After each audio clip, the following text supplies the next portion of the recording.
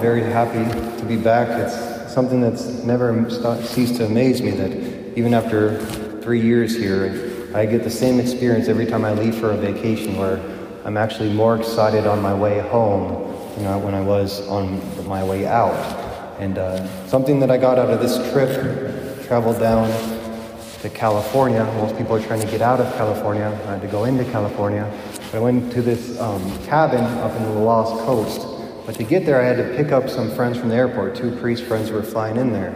And basically, I ended up having to drive about 19 hours each way. And as I was driving down there, I couldn't wait to get to the destination. I was so excited. And when we finally got there, I remember just saying one of the first things that come out of my mouth is we got this beautiful cabin and such a recluse and peaceful area by the ocean and the forest. I was like, man, I can't believe we only have 3 days here. It's really too bad.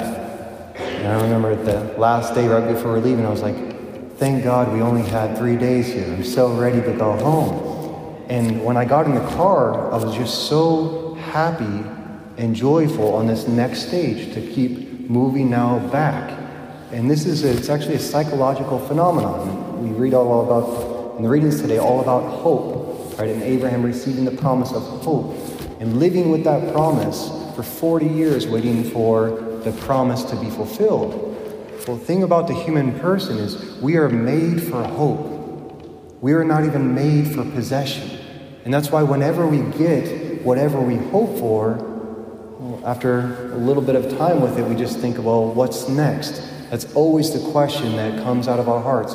What is next? And Dostoevsky, he pointed this out in one of his great novels called The Idiot.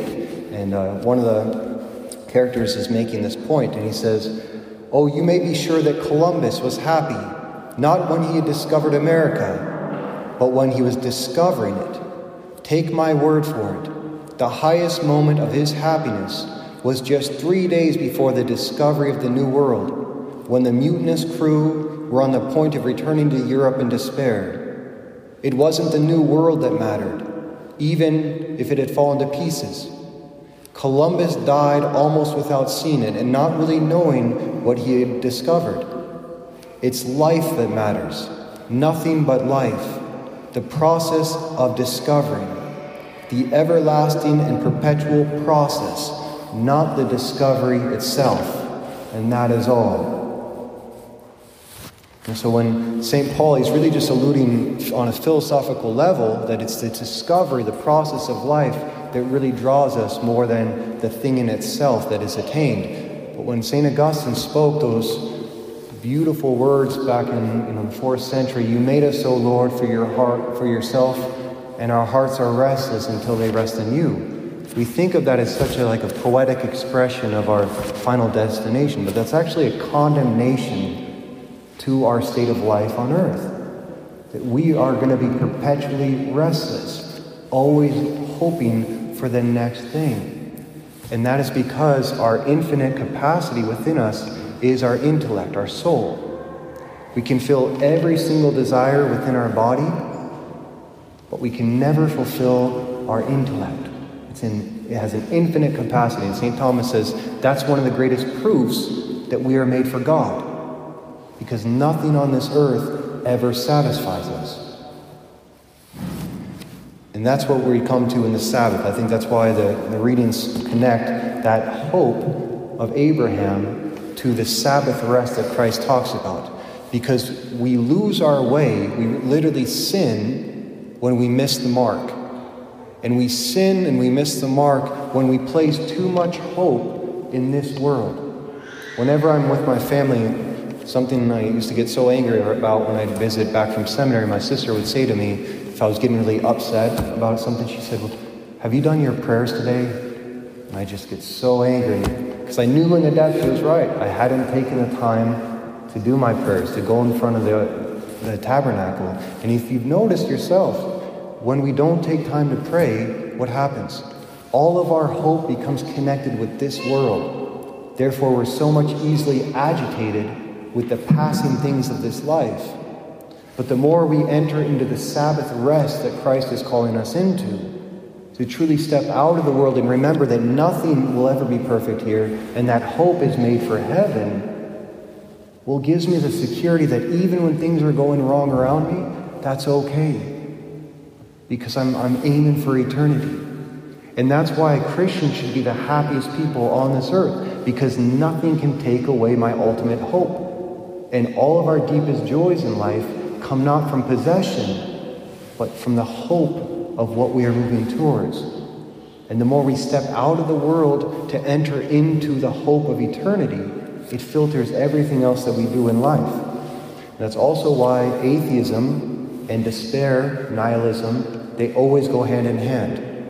And we're becoming a very nihilistic culture because we're becoming a more atheistic culture. And there's only so long we can hope in this world before we become frustrated. And the last thing on the Sabbath, that's why just a good note to hear, the first thing that any atheist regime will try to do when it takes over a country, when it tries to separate it from Christianity, you know what the first thing they attack is? The Sabbath. Separate the people from a Sunday rest where they think about themselves, where they think about their ultimate goals and for eternity, and then we'll get them completely obsessed with this world. Then this world becomes our search for the utopia, and everything falls with that. So we could ask ourselves in this is, how am I living, number one, the Sabbath rest on Sunday? And am I allowing the passing things of this world to destroy my joy, to take away my happiness? Then you have to ask, well, where is my hope? If my hope is truly in God and I'm feeding that hope with prayer, then no matter what I go through in life, nothing can quench my heart. I'm going to end by reading a passage from St. Augustine on this very thing. He talks about our desire is itself our prayer when oriented towards heaven. For that very desire of your heart is your prayer, O Christian. And if your desire continues uninterrupted, then so does your prayer. It was not in vain that the apostle said, pray without ceasing. Can we be always bending the knee, prostrating the body, or lifting up our hands?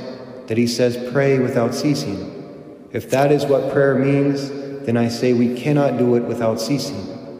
But there is another inward kind of prayer without ceasing, which is the desire of the heart.